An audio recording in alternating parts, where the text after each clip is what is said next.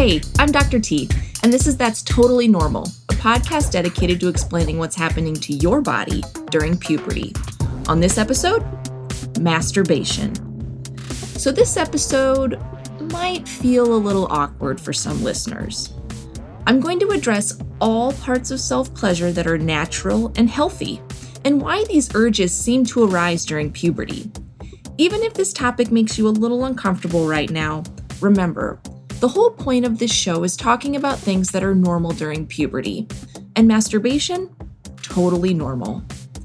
We're going to start with our first listener question for the episode because it addresses a very common misconception.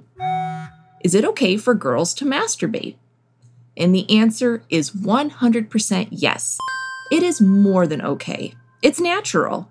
Everybody can masturbate. So let's go over a few definitions.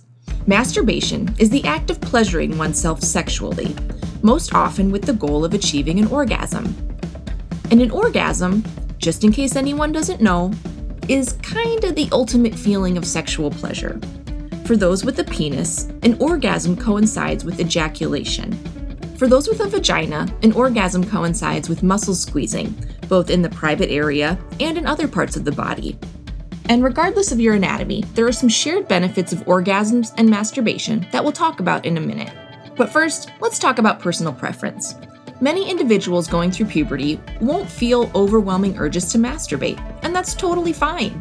In fact, it's also healthy not to masturbate if it doesn't feel like something you want to try. However, others might find themselves in a different situation, which brings me to listener question number 2. Is it bad to masturbate every day when puberty hits? And my medical answer is no, it's not bad at all. While some folks have little interest in self-pleasure, others will have a lot of interest. There's no right or wrong amount, only what's right for you. Just listen to your body and don't feel ashamed or embarrassed if masturbation is something you enjoy.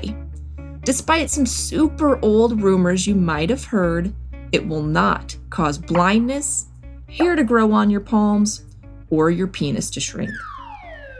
Now, why does masturbation become an activity during puberty? By this point, you might be able to easily guess this, but it's because of hormones.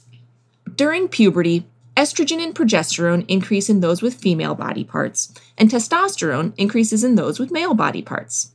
All three of these hormones are major factors in sexual arousal and an interest in intimacy. They're the reason you might all of a sudden find yourself developing romantic feelings for others. And they're also the reason why you might feel an urge to explore sexual pleasure, either with a partner or by yourself. The point is that during puberty, hormones are turned on, so it's natural that you are too. And even though it's natural, masturbation definitely has a strange reputation. It's generally either viewed as something that's funny or something that's shameful and shouldn't be discussed. Medically speaking, it's neither. Okay, yes, it's fine to joke about masturbating, but it doesn't always have to be funny. The point is that there are actually many health benefits to masturbation that are overlooked when it's seen so unfavorably. The first benefit is in the release of endorphins from the brain. Endorphins are often called happy hormones because they cause a feeling of, well, happiness. They don't have a permanent impact on mental health conditions like depression, but they do provide a burst of good feelings that can brighten your day. They can also provide temporary relief from stress or anxiety, so many find masturbation to be a calming and relaxing mental activity. It even helps many people fall asleep. Another benefit is getting to know your body and what feels good to you. Now, everyone take a deep breath because I'm going to discuss some body parts here. For those with male anatomy, the main pleasure spot for masturbation is going to be the penis. Okay, that might be obvious, but did you know that it's also okay to feel pleasure in the testicles and the skin around your private area too? For those with female anatomy, the main pleasure spot for masturbation is going to be the clitoris, followed by the vagina. The clitoris is found toward the front of the private area, where the inner labia, or vaginal lips, meet. Studies have found that the clitoris has over 8,000 nerve endings. Compare that to 3,000 nerve endings in the tip of a finger, which makes the clitoris a very sensitive, but potentially very pleasurable part of the body. Many individuals also experience pleasure by feeling inside the vagina, where there are also pleasure spots. All right, you can go ahead and exhale. We're done with the anatomy part. Why did I put you through that? Because our bodies are nothing to be ashamed of. And a benefit of masturbation is understanding your body a bit more. As a doctor, I'd say that's pretty darn healthy. One final benefit of masturbation to talk about is for those who menstruate, and that is that masturbation can help relieve period cramps. Seriously. I mentioned earlier that orgasms can cause muscle squeezing or contraction, especially in the private area. But that muscle contraction is also coupled with muscle relaxation. Period cramps are often caused by the muscles in the walls of the uterus squeezing super tight. But an orgasm actually causes relaxation in those muscles for some people. So not only is masturbation totally normal for females, but it can also be a natural pain reliever. We're going to end on a third listener question. Do my parents know I masturbate? I don't have a lock on my door, and I'm always worried someone will walk in. Should I bring it up with them? I'm going to sum this up in one word: privacy. Privacy is a super important part of growing up. Your parents may or may not know you masturbate, but it's also not essential that you talk about it. Every family is going to be different in their comfort in discussing body changes, sexual health, and self-pleasure. However, it's important that you find the time and space to get to discover and appreciate your body. It might be in the shower or when everyone has gone to bed. But don't be ashamed of getting to know your body more intimately. Curiosity and self-pleasure are totally normal. Before we go, I want to thank you all for listening to That's Totally Normal.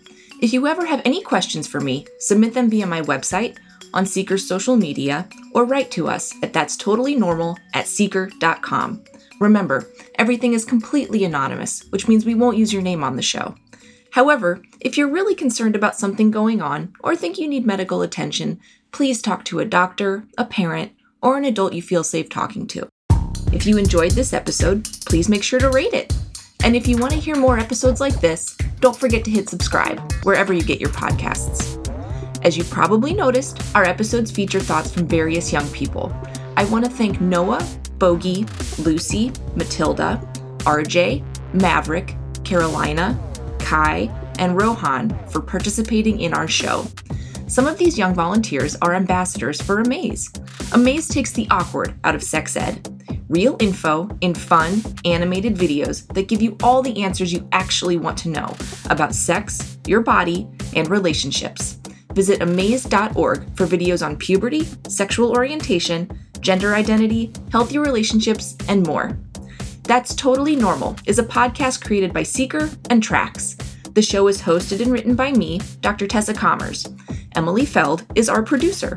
Caroline Roth, Brian Simagala, and Matt Morales are our Seeker producers.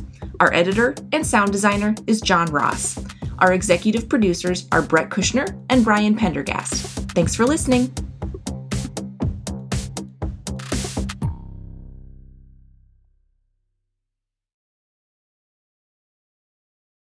Support for Trax comes from the Corporation for Public Broadcasting.